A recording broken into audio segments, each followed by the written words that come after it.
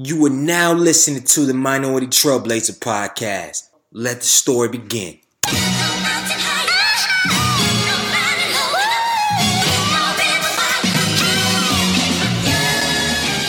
One time for the lovers, two times for the ladies, three times for the brothers, four times for the babies. Do you love her? Do you love her? Do you love her? Do you love her? Do you love her? Do you love her? Do you love her? Do you love her? Do you love her? Do you love her? Do you love her? Do you love her? Do you love her? Do you love her?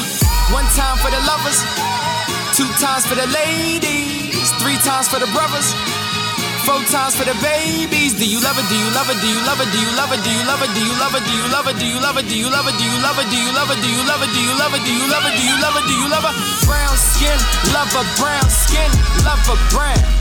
Brown skin, love her brown skin, love her brown. She my brown skin, love her brown skin, love her brown. She my brown skin, love her brown skin. Hold me down. Welcome to the Minority Trailblazer podcast, and I'm your host, Greg Eel, the Culture Change Agent. On this show, we interview young, successful minorities in a variety of fields to educate, empower, and inspire our current and future generation of leaders. And I'm hyped, man. I just jumped out of Epsom bath, and I got a little juice on me, so I'm pumped. I'm excited. And y'all like, yo, it's hella early in the morning. Why is you so hyped? Why is you so excited? I'm just blessed to be alive, man. First and foremost, before we even begin this show, I gotta say, yo, this episode is gonna be crazy. And it's gonna be so real, so authentic, and also, I gotta slow down. I don't know why I'm so hyped. I don't know what's going on this morning. Two things. One, thank you from the bottom of my heart for everybody's messages via Facebook, LinkedIn, Twitter, calls, text messages from the feedback from the last episode was astounding. It's an honor and a privilege to be considered a host and to have this family of people that support the product after 8 months, to have the ratings and have the downloads and have the support is astronomical. And I mean that from the bottom of my heart. Like this is love. And I can't wait to share and build with you when we're going on the road and just a lot of stuff that we have planned. And I just want to continue hopefully to support everybody like y'all been supporting me. Y'all don't know how much y'all mean to me. I'm gonna leave it right there, but thank you so much for the support. Number two, I think I mentioned it briefly in the last podcast, but I was in a major accident. Car was totaled, so please do keep me in your prayers as we tie up all the loose ends with the insurance company and get everything straight. So please keep me in prayers as we recover, get back to 100% and all that good stuff. And three, today's episode is phenomenal. Most importantly, because it discusses a man, and I call a brother, that changed careers 7 years in. He was a teacher, got his master's degree in teaching from North Carolina A&T. Shout out to the Aggies. And then decided he wanted to be a dentist. It was always his dream to be a dentist, but he took English. Like how he was going to get the prerequisites and all that stuff, and his whole journey.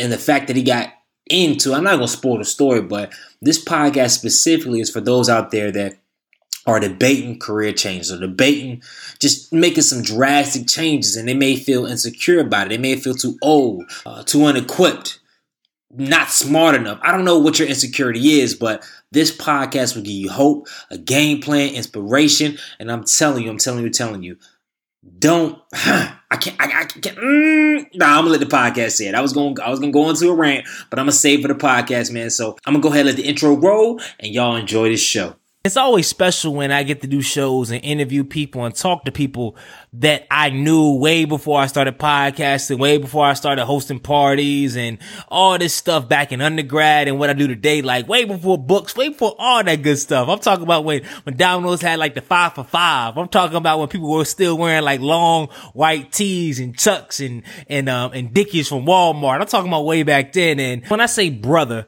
it's not like we talk every single day, but me just following his path online over the last couple years, being encouraged and inspired by his definitely different and unique style of photo taking as well. And just his overall essence, man, you can just tell when you're in the midst of quality, good people.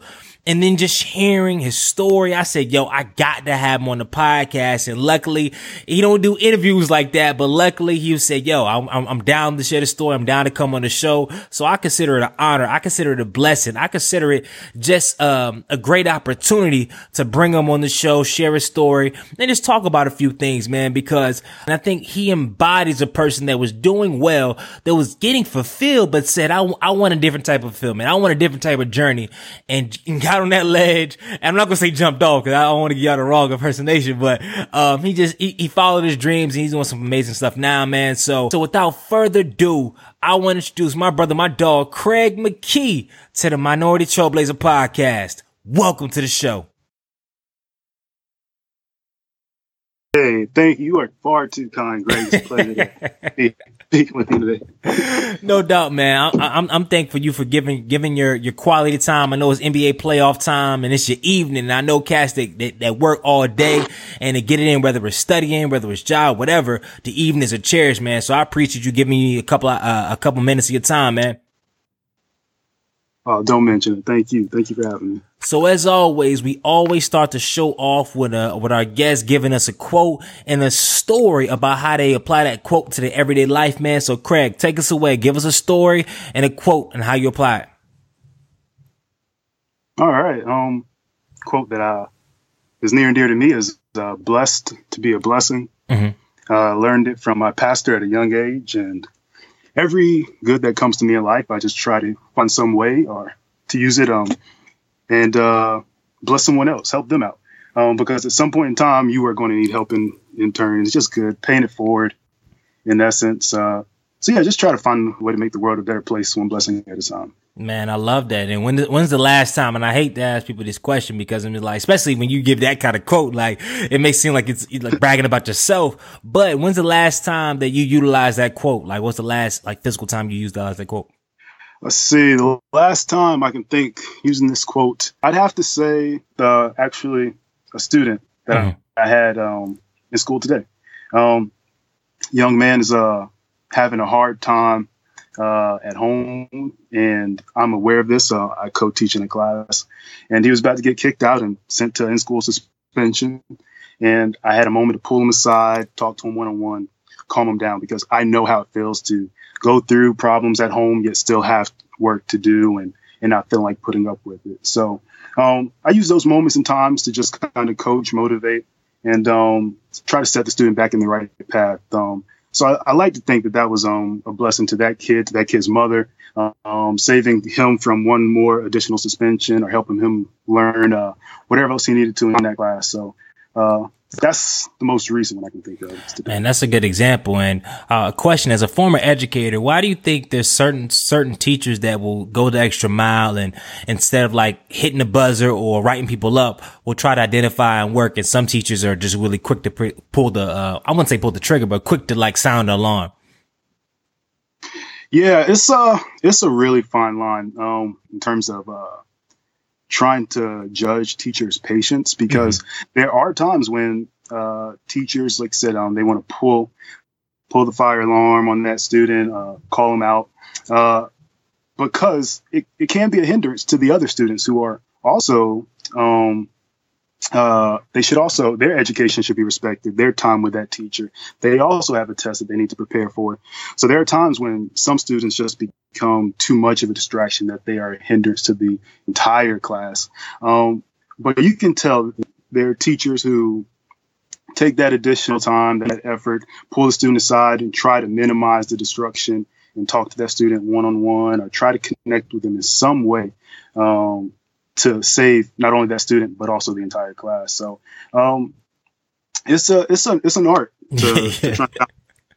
Yeah, it's a slippery slope. In my first year, I was trying to, every single situation was trying to like be Mr. Carter and have these deep conversations and whatnot. And then my class going crazy, and I'm sitting there one-on-one. I'm getting observed by the principal. He like, you don't got control of your class. I'm like, I'm trying to build this relationship. So it's so many. There's so much to every situation, and it depends on different days, man. I guess that's the art of teaching, right?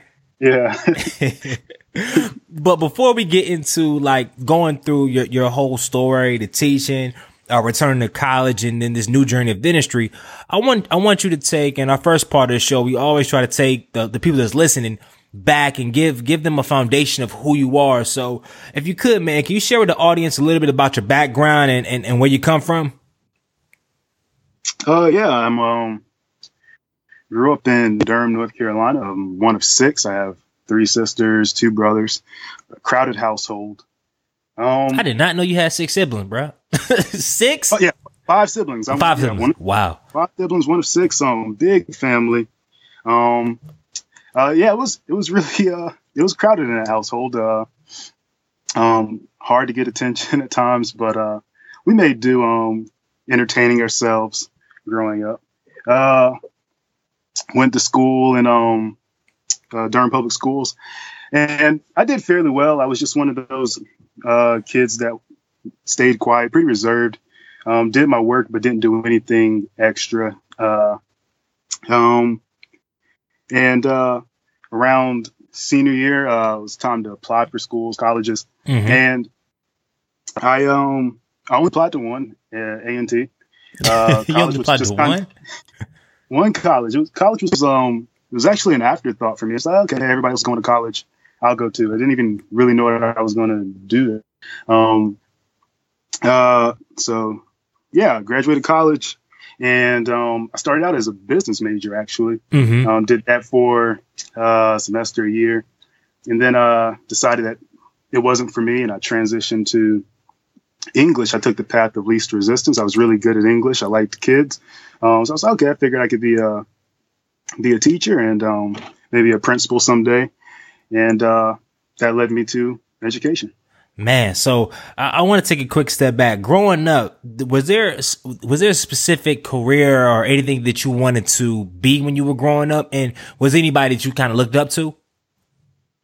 I had a few careers that I was interested in growing up, but I didn't really have the opportunity to have those interests nurtured. I was interested in real estate at a young age, being a pilot. But I think the one that gravitated towards me the most was dentistry. I didn't really have any role models in dentistry or anything. I enjoyed my experiences at the dental office. You enjoyed your experience. Every time I go, I'm like, yo, why did I go? I'm getting overcharged. My teeth come out hurting. I'm like, what? Y'all, they didn't give me the fluoride, and I didn't realize the fluoride had like a $29 copay too. I'm like, yo, I'm 25. I can't get the free fluoride no more. So please explain to me about these early. You must have had no cavities. I was one of the fortunate few. I had no cavities. At an early age, my dentist, I had sealants on my teeth, like a kind of coating. It prevented cavities for me. I brushed and flossed. I don't know. I enjoyed the compliments that I got from the dentist. That's the real, okay. Yeah. A part of it too was seeing my brothers and sisters get cavities, and then I could brag that I hadn't had any yet. So that factored into it as well. I love that. So now we go to college and you are a business major. So what I know, I guess because you had some type of inkling in English, but so take us to when you realized that, hey, I want to teach, because I mean, business, and you say you were pretty reserved. So most reserved people may not necessarily get teaching. You own in the classroom. Like you the one, you're leading the classroom. You talking with parents, you talking with principals. Like you talk to a lot of people. So like what led you, being kind of your personality, led you into teaching in the beginning? So, as a business major, I was ready to make, change my major. And I felt like I didn't quite know what business I would want to run or open. Didn't really have an idea. And I didn't want to invest too much into that major without having a vision for it. And I actually grabbed a change of major form, and then I looked at some of the curriculum for other majors. And I was like, all right, I think I want to do this pre-dentistry path. And I remember it was a green sheet of paper, and I looked at all of the courses on it: biochemistry, physics, organic chemistry, and I threw that paper away. I don't think I can do this. It's not cut out for me. And looked at some other majors. I was like, hey, I always did well in English. When I was younger, I did want to be a pastor for a brief time, and I felt like, okay, this would be a way for me to kind of be be the change that I wanted to see in the world. I knew I grew up in an educational system that was very spotty. It was hit or miss at times with teachers, and I felt that I could make a change, make a difference in some kid's life via English. So became an English major and decided I'd pursue teaching. And it's funny that you mentioned that being reserved, it was really odd for me to choose teaching. And it was really difficult for me those first few months to try to get comfortable with speaking in front of classrooms and students. And it is very exhausting. I'm an introvert as well, so I'd come home from work just tired. I didn't want to speak to anyone because I felt drained after hearing my name 1,000 times throughout the day and having to respond over and over again. So yeah, it was a learning curve for me, but I wouldn't trade it for the world. I enjoyed the connections that I made with my students and still have today. Yeah, I think that's so crazy. I don't think people realize and understand. And I didn't either because, I speak for a living. So my 1 year of teaching, I said, man, I'm about to come in here, blaze these cats. It's going to be straight. After work, I'm going to record my podcast. I'm going to do this, do that. I'll talk about by 12 o'clock. I'm like, yo, how many more courses I got to teach? Like, I don't understand. And in the breaks I did have, I got to sub in for another teacher. I'm like, my plan is gone. It was a whole different type of energy dealing with and managing 20, 25, 28, 30 kids on computers and all this other stuff. So what grades did you teach?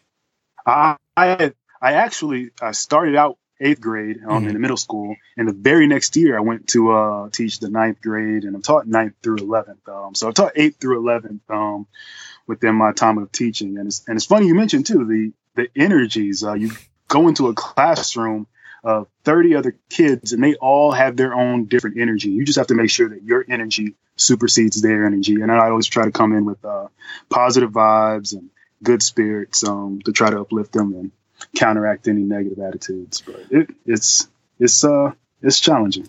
Yeah, and it's crazy. Like when you think about it from like a psychological perspective, like you have in one room, right? Like you said, you may have anywhere, specifically when you get from like 9th to like 12th grade, 20 to 30 distinct, different personalities, different upbringings, sometimes different religions, different everything. And you're supposed to teach them one subject, have them all on one accord, growing, learn together, have an optimized like education. And there's an inherent flaw to that. Like it's very hard because you have one test. It's not like you have different questions to the test. Yeah, one test different and one objective, and it's just so difficult. And I know I'm jumping ahead a little bit, but I feel compelled to ask this question. From your time in education space, even from in the past and even now, like from your perspective, what changes would you make? I'd say one would be funding. Most schools now the funding they get are determined by the homes in the area in that district, and the poor communities are paying less in taxes for their homes, and that's less money for the schools. So the schools that need the most money aren't getting the most money. I started teaching. I don't go to dental school until August, so I decided to teach for one more semester, and I had four job offers. Some at some pretty affluent schools, but I chose one in a poor community, a poor district, because I wanted to try and make some change, help those students out, try to use my experience to better them. And there was being at the school is really heartbreaking, just seeing and knowing like what type of communities these students come from. And on one of the days working there, I had to actually go to another school to observe. And the school is fairly close to the one that I work at now, within 10 minutes. Mm-hmm. And this school, I start to see better homes around there, nicer townhomes. And you get to the school, and that school is well funded. These classroom sizes are smaller, and it's a totally different atmosphere. And it's just unfortunate to see that there's so many areas where students are just kind of disadvantaged due to their socioeconomic upbringing. And I hope that the march that was just this past week will help bring some change to that in this area. Yeah. And that's such a loaded thing too, because what I did realize when I was teaching in the space as well, though, is even with increased funding, and that's why it's important to hold your politicians, but hold your people in the school board, hold people accountable. Because even with increased funding, sometimes you look between the lines, a lot of funding is spent inefficiently as well. Like, I mean, yes. I had like 4 or 5 different softwares and in my classroom that I know they were paying crazy licensing fees that didn't work. Like, it just didn't work, and we were doing this, and it's like, wow, these are tens of thousands of dollars getting spent on all this stuff, and it's like, where is it really going? Yeah, it seems like a lot of trial and error. Like a bunch of people aren't sure what to do. And it's trial and error too, because also when you think about it, specifically in the education space, and I come from a business background where, I mean, the good companies, they have maybe 2 or 3 goals and they stick with that goal the whole year. I came in education, man, my school had like 10, and then no shade to the principal, because I know he's doing his thing. Like, he's a great guy, but and I know he doesn't really create the tempo for it, but from the top up, sometimes this might be 20 different goals, 20 different strategies. And then in 2 years, they wipe that all down and they try something new. I don't get it. It's frustrating. And the teachers feel frustrated too, having all these changes that are seemingly proving to not be fruitful. Yeah, so I know it has to be tough, man. But I also want to ask, all I have to ask any teacher I ever had on the show is, what was the funniest classroom story that you ever had that you can share? The funniest instance, this student kept on sneezing. And one of the students said, "Are you allergic to something?" And he said, "No, I just have allergies." And it totally went over his head. When you first said it, it went over my head. I was like, what a joke. And I was like, oh, snap, allergies, allergic. Like, I get it. But also too, man, I want to ask you this, because what was the most challenging aspect when you're a teacher, 2013, you start your teaching career. I say, man, I got ambitions of being a principal. I got ambitions of really changing this whole education game, giving back to my community, and being that teacher that I wish I would have had. Cause that's my ambition when I first started teaching. I was just like, my only goal was to be the teacher that I wish I would have had. But then something comes in your head, like, maybe I love teaching, but maybe there's a different route for me. So can you kind of walk us through the time when you started to not second guess teaching, but kind of think that, okay, I love this, but there's something else I want to pursue? Yeah. Students are very inquisitive. Numerous times I'd have them ask, what would you be doing now if you were not a teacher? And my mind would always go back to dentistry. It was one of those things I just kind of neglected, but I just shrugged it off because I knew I was destined to be a principal, maybe a superintendent someday. Just climb the ranks in education, and then maybe my third year teaching, I had some students who I had taught in the 8th grade. In the 8th grade in middle school, we did like team teaching, and there was like one class they were the honor class, and there was the standard class, and then there was like the inclusion class for students who needed additional support. I had some students in the inclusion class and some students in the standard class who thought less of themselves because they weren't in the honors class. And throughout that year, I did my best to try and encourage, motivate them, build their confidence. And 3 years later, I had a student from that class, one of the inclusion class, come to me. I was at a football game. The student came up and said, "Mr. McKie, thank you so much for pushing me. I know your class was hard, but now I'm taking honors classes, P classes." And that made me feel good, knowing that, yes, work can be hard, but it's still doable. It's attainable. So in that moment, I started to feel like I was a hypocrite in being able to motivate and encourage students and tell them they can do what they wanted to do. But I didn't believe that for myself. And I was actually in the process of applying to school administration program. I needed to write 2 essays to apply. I had written the 2 essays, and I was on my computer one night, and I was about to submit the essays and my application, and I stopped. I froze. I couldn't send it. And I had to do a lot of serious soul searching, talking to a few confidants, friends, family. But I tried to keep it pretty close knit. I didn't tell many people about what I wanted to do. But after thinking about it for a few months, actually, I decided to give dentistry a try. And I had to teach while doing summer courses. The college summer courses start while high school and public school is still in session.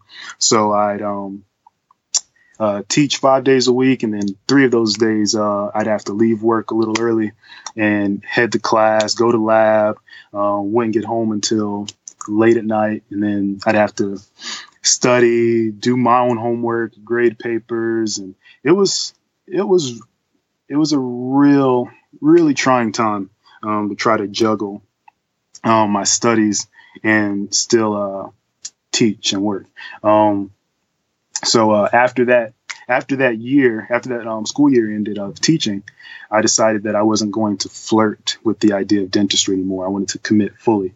So I became a full-time student and quit my job. Wow, man, that takes a lot of courage. And one, what was it like first when because you had to take a lot of prerequisites, right? Yes. Come from an English major to that. Yeah, there were courses I hadn't taken a science in over 10 years because I spent 5 years on my bachelor's in English, and then I got a master's in English education. Are you serious? You had a master's too? I didn't know that. Yeah, so I spent 7 years in college and then 3 years teaching. So I had already invested a decade into this profession, and it just felt like it was all going to waste at that time. But I felt that it was better to change course and direction rather than going down the wrong path for the rest of my life. So I was very apprehensive to take these science courses. And that summer, when I was taking the summer courses, I'd met at least half a dozen other post-bacs or non-traditional students who were entering the program as well. So it was very comforting. Even one of them was actually a teacher as well who taught in elementary school. So it was very good for me. Everybody was very friendly and welcoming and just helpful. So I basically looked at those science courses as if each grade was a part of my survival. I needed to pass. I needed to do well to survive. It was a fight or flight kind of a feeling. Man, I can imagine. I can imagine. And what was the last straw to say, yo, I'm gonna go at this full time? Because that's a big commitment. I mean, yo, like you said, 10 years invested. And then, teaching don't pay much, but actually, first of all, if you manage your money correctly, teaching is not like it's $10 an hour. No. So, and to say, cut that off and say, I'm going to go all in. I know, but at that time you were like 27, 28. Yes. So then I know it's just like some societal pressures too and everything else. So like, what gave you that confidence? Cause I know there had to be some insecurity of that thing in your head. Like, yo, Craig, you too old, man. Or Craig, why are you even doing that? Or, you're not even smart enough to pass these classes. Like, even if you want to do it, like you ain't even that deep in science. So like, was it the people around you? Was there some books you read? Were there some strategies? Like, what enabled you to kind of continue to go through that fire? So yeah, at first I'd wanted to be a dentist, but I continued to doubt myself throughout the entire process. When I was trying to change careers, I figured, all right, you know what? I'm going to maybe just become a dental hygienist. I don't think I can become a dentist or a dental assistant, maybe. But I had a close friend around me, and she recommended that, no, I really think you can do this. Just try, like, give it a try. You can do it. You're capable of doing it. And I at first I was okay. I'll negotiate. I'll see. I'll test the waters a bit. So that's where the summer classes came in. I said, I'm not going to quit my job yet. Let me see how I do in these first few science courses. And I passed both courses with like a B and a B minus, I want to say. And it was a B and then an A minus or something like that. And I felt confident after that. I figured if I could do this well in these courses with the minimum amount of time that I had to study and prepare while still having to teach and work, I figured that I could try to commit full time to a program. So I had to talk with my family, my brothers, because I had to downsize as well, since I wasn't going to be having an income. So I had to move from my apartment. My brother, he was kind enough to let me live with him at a reduced rate. But still, just it helped out a lot knowing that I had family and a few friends, close friends who supported me in my dream. That meant the world to me. But yeah, I just didn't want to keep going down a path that I knew wasn't right for me.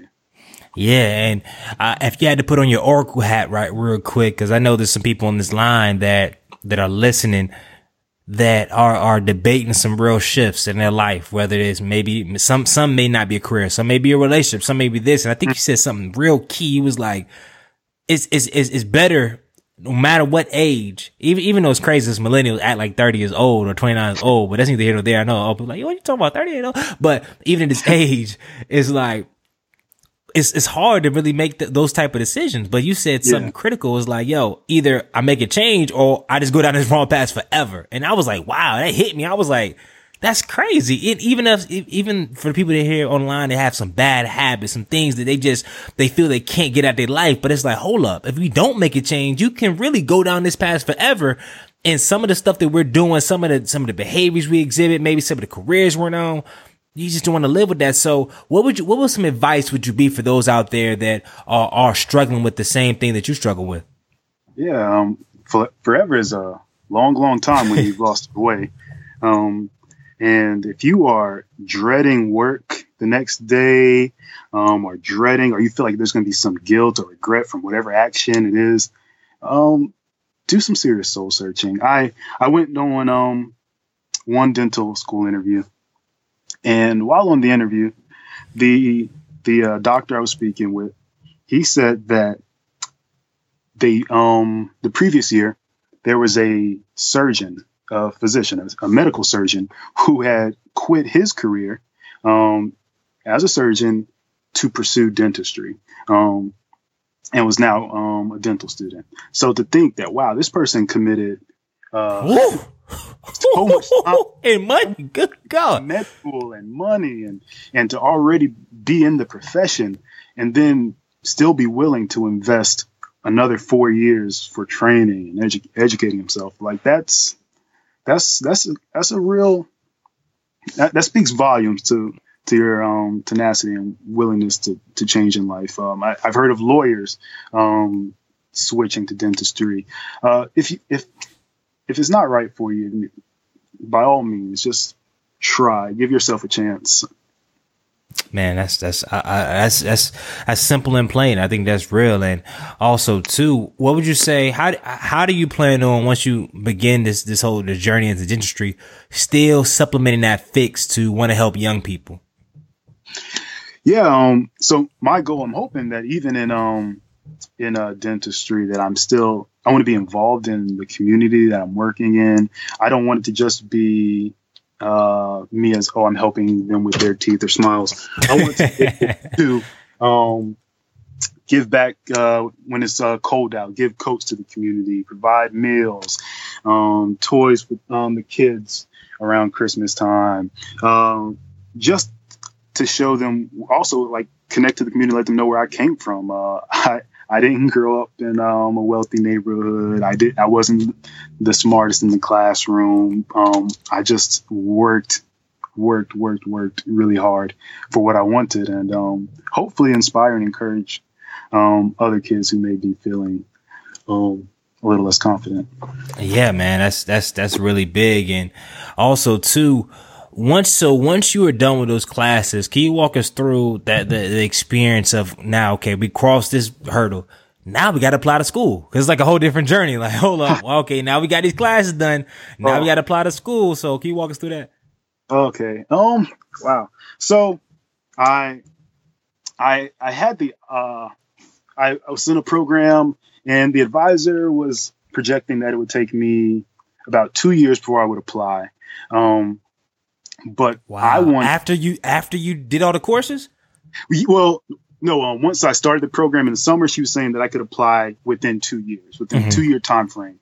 And I decided that I wanted to try and apply in a year's time span. So I tried to take more courses, and I applied a year later rather than in 2 years. So I applied early. I figured that I would have to let the schools tell me no rather than to take myself out of the running by not applying altogether. So I decided I'm going to apply a year early. So I applied, and I still actually had a few courses to take in the midst of my application process. In the application process, it was really expensive. Having not worked for a year and having to pay thousands of dollars for the school applications, the secondaries, it was really intimidating. It was really scary. And the test itself was almost $500 to take the dental admission test, and that was a nightmare within itself. Good God, $500 to take a hard test? I don't understand. I took the GMAT, I was like, yo, why do I gotta pay to do this? I think that was the scariest moment of my life, taking that test. So during the application process, I was able to connect with a few people and ask them their opinions. They sat on admissions at UNC, and asked them their opinion about me. And one was just saying, you know what, you really are rolling the dice this year by trying to apply. But they told me to keep them informed, keep them in the loop. And as the year went on, I received 4 interview offers at different schools. Had to travel to the schools. That was an expense within itself, lodging, gas, time missing classes, and went on these interviews. And it was around, November, end of November. Dental schools, they don't tell who's accepted until December 1st, decision day. So after my last interview in October, I had a month of just waiting, and everyone constantly asking me, did you get in anywhere? Did you get any more interviews? Are you in? Are you in? By that time, still, I hadn't even told my closest friends yet that I was applying to dental school. I still wanted to try to just minimize the pressure that I had if I failed, if I didn't make it. I was still afraid at that time. But it was the end of November. I was nearing my last semester of post-bac courses, and I was looking for jobs to try to save some money or earn some money the following year. I applied to 4 jobs, and I had 4 job interviews in one day. And I finished the job interviews. I got job offers from all 4 of the schools within that same day. Wow. And I went to the library after my job interviews, and I was studying for a physiology exam that I had the very next day. The library closed at midnight. It was closing at midnight. And as I was walking out of the library, I checked my email, and the University of Kentucky offered me acceptance into their program. And at that point, I nearly broke down. I'm trying not to cry. I'm calling my mom, because at that point in time, I just felt that, yeah, I'm going to be a dentist. So it was very emotional moment for me. But even after getting that acceptance, I was a little sad, because the University of Kentucky, their dental program is really expensive for out-of-state students. Leaving that program after 4 years with my bachelor's and graduate school loans, I'd be about a $500,000 in student debt potentially. Yeah, I know dentists get a lot of money, but yeah, yeah. So it was a bittersweet moment. And I was just praying that I was happy that I was guaranteed to be in dental school, but I was just praying that night and hoping that I would hear good news, some more good news. And went to sleep and woke up and I had another dental school offer from ECU. And of course I'm going to stay in state because it's more cost effective. So within the span of me going to sleep and waking up, I saved like $250,000. So that was really good. I went to the that's really good.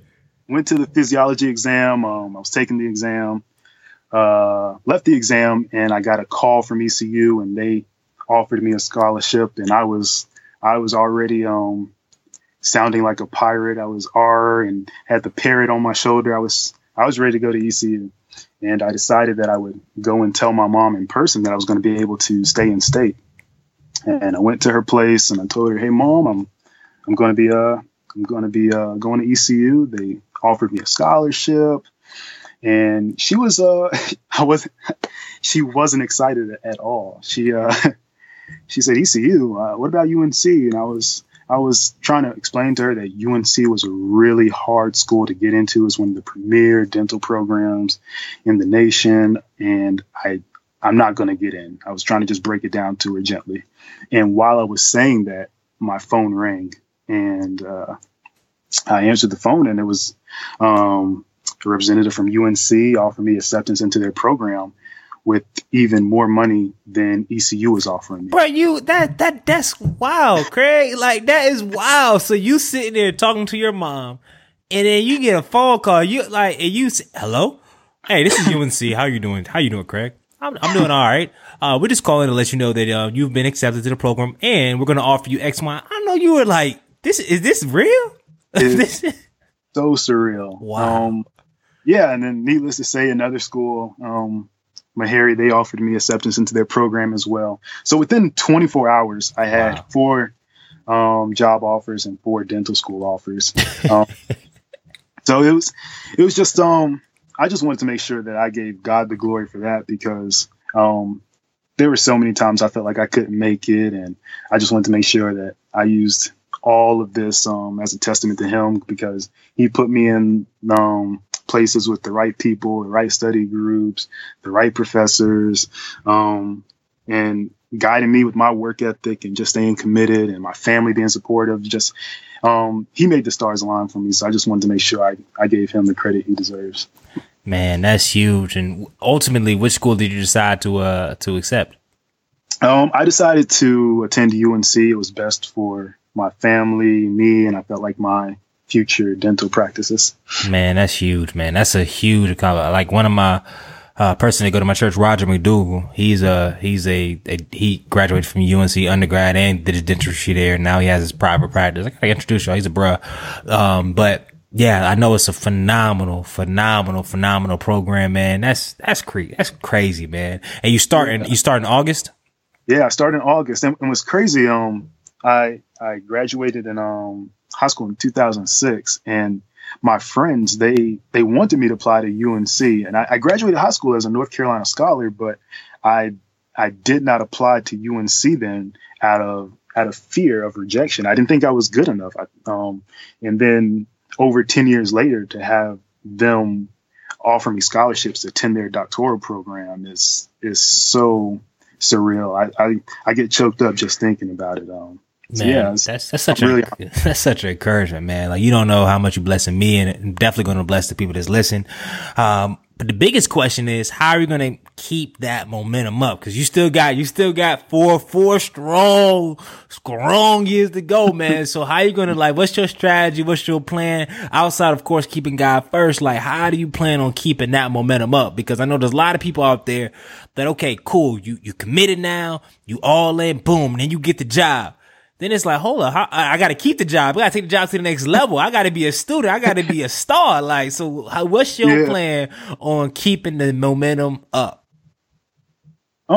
Yeah, my uncle, he tells me to remember all of the struggles that I went through once I'm in the program. But I had that mindset once I quit my career, to just kind of, everything is kind of not only for my survival, my family's livelihood and well-being, but also just feeling really appreciative. If I wish I could have some of my former classmates attest to this, but there were exams, organic chemistry exams, biochemistry exams. I was the one weird person walking into the room smiling. I felt just so lucky to even be in that situation. I would think, hey, I could be in class right now teaching students and still following down a career that I don't believe in, but instead I get this opportunity to test myself and grow and learn. So I just appreciate the moment, and I hope that in the dental program, that's something I don't lose. Just having that reverence for what I've been through and where I'm at now. I'm very fortunate. That's how I see it. Man, that's huge. And I meant to say something about it earlier, but you said something that's key. And I want to make sure, if you're listening today, to make sure that you take away, and you said something that was deep. And I'm probably going to use that in one of my speeches, is when you said that instead of when they said, okay, you might need to apply in like 2 years, 1 year. I mean, I know you're doing your thing, but 1 year, that's a bit much, bro. And you was like, well, I'd rather have them tell me no rather than to tell myself no. Yeah. And that's the reason that's critical, because a lot of times, even my own life, like a lot of times we tell ourselves no way more than the world tells us no, or opportunities no. And we be the first person to shoot our own dreams down. We be like, nah, heck nah. And it's like, hold up. Like, you imagine the opportunity. Like, imagine if you did not, if you let it, your dream say no, you'd be teaching. And no, of course you probably still enjoy teaching, would still be doing a good job, but you would not, you one of the top dentistry programs in the country with a scholarship. Like, that's crazy. And I hopefully that encourages other people to not let you, don't you kill the dream. Like, a lot of, like, it's great. Don't you do it. Let somebody else do it. Let the world do it. But don't you be the person to be like, I can't do it. Yeah. We are often our own worst enemies sometimes. So I think that's powerful, man. And I'm excited for the journey, man. So when it's all said and done though, like, so once dentistry is, you're done with school, you're a dentist, man, like, how do you want to be remembered? Like, what's the big goal? What's the big play? Are you a person that like takes a day at a time?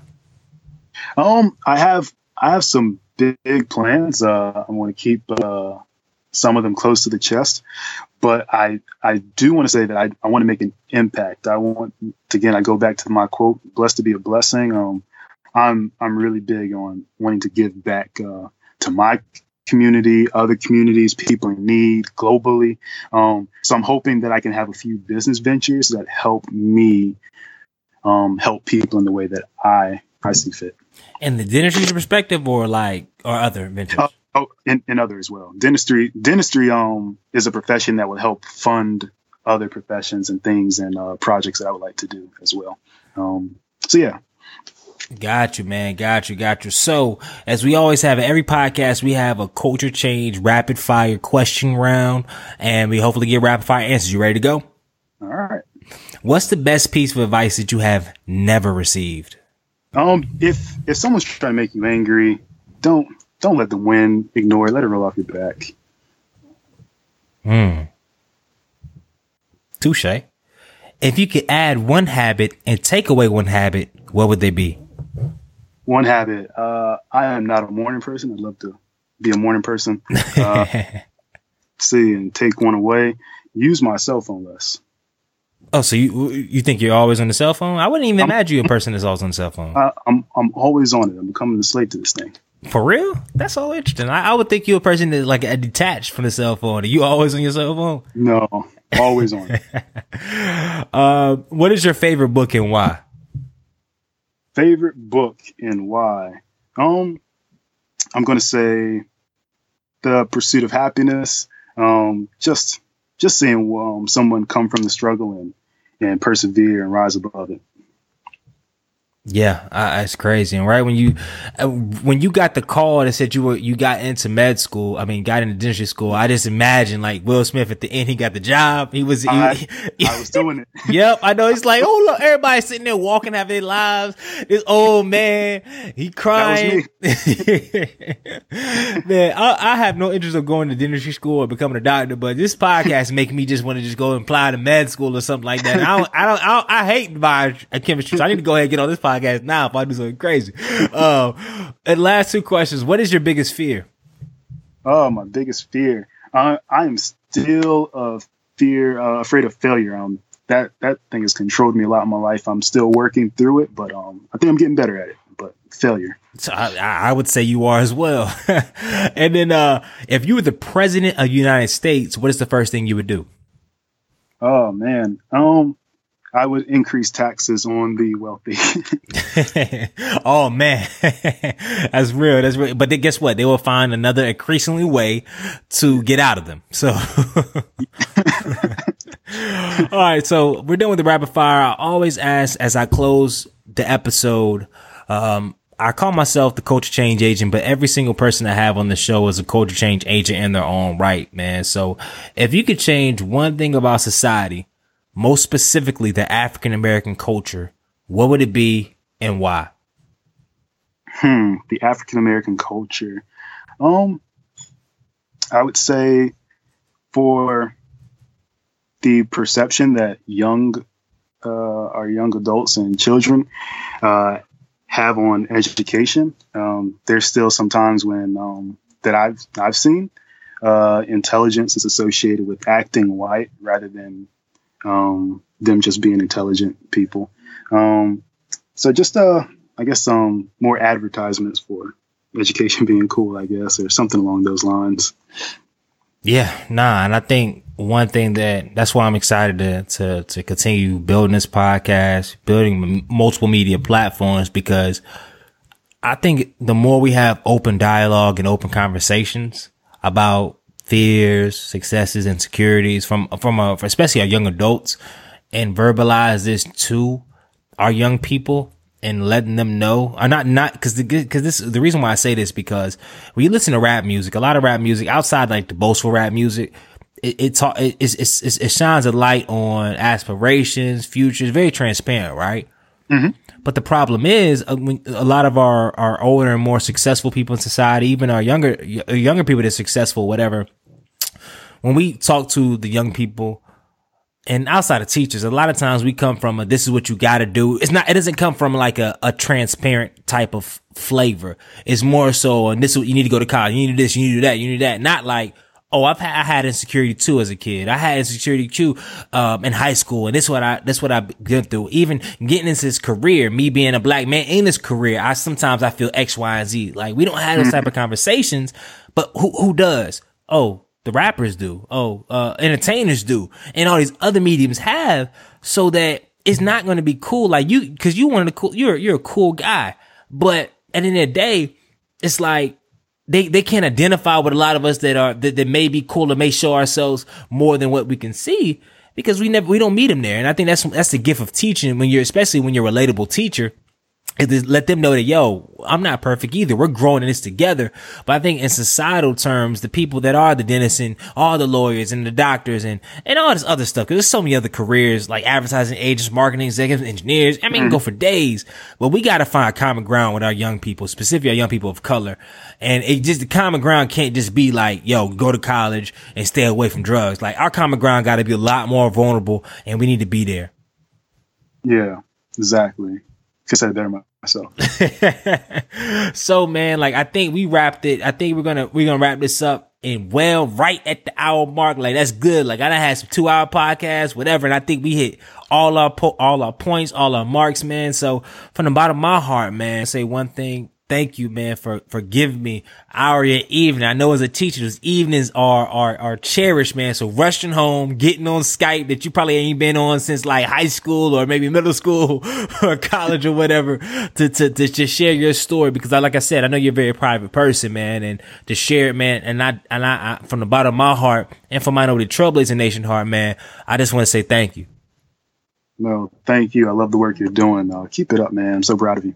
No doubt, no doubt. So Minority Trailblazer Nation, you already know I need you to do two things and two things only. I know y'all saying like, what is that? You didn't ask for so much. No, I ain't asked for nothing. One, make sure you leave a review and tell a friend about the show. Let's keep these things popping. And number two, make sure you change the freaking culture. Good night.